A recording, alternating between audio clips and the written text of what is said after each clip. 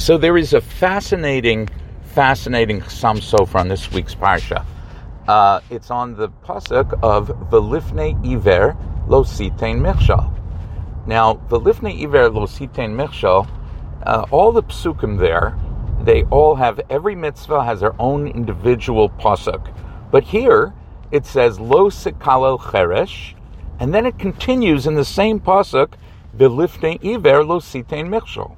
So the Chasam Sofer asks, why is this the only mitzvah among all these mitzvahs listed that does not have its own pasuk? He answers a remarkable yesod. He says that there's a Gemara that tells us that if you are punished, if someone else is punished on account of something you did, then you are not going to be zoiche to see the mechitzaso shel HaKadosh Baruch Hu. So in other words, if someone stole your pocketbook or your wallet, and later on that person's going to be punished on your account. Since he's going to be punished on your account, you are also going to suffer. You're not going to get the ultimate reward. Rather, you're not going to be able to see into the mechitzaso of HaKadosh Baruch Hu la'achar mea ve'esrim. And that is the reason why in Shmon Esrei, why we say at the very end, V'nafshi sidom lekol tiyeh. And I'm going to be quiet. Anyone that does anything to me, I'm going to be meichel them. I forgive them.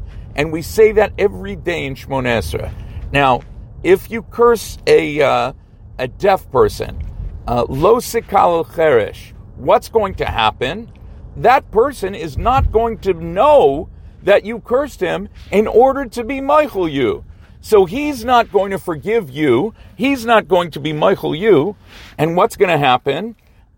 You're going to get punished because you weren't forgiven. Now that you weren't forgiven, so now he's going to be punished because he's not going to get his ultimate reward. And that was your fault. So what you've done is you've created a lifnei iver situation. And that's why both of those are in the same pasuk, because every time you yourself cause someone to be punished on your account, then you're going to be punished, and that's what's happening here. He is not going to be able to forgive you, and therefore he's going to be punished, and you're in violation of lifnei iver.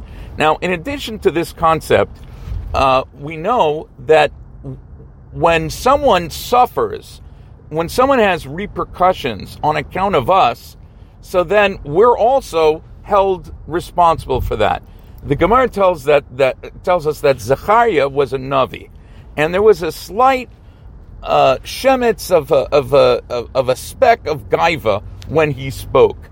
The people saw that, and they magnified it 1,000 times, and ultimately, what did they do? They murdered Zechariah. And the Gemara lays the blame at Zechariah, that he was responsible for the death of a Navi b'Yisrael. Now, how is he responsible? Because of that little element of gaiva. But it wasn't his fault. True. But the repercussions based on someone else's bechira are also something that has to be taken into account, and he's responsible for it. And the same thing with Nadav and Avihu. The Medrash tells us that Nadav and Avihu were really high-end, best bacher and Lakewood types. And what happened? All the women that knew about them said, wow, I want to marry Nadav. I want to marry Avihu.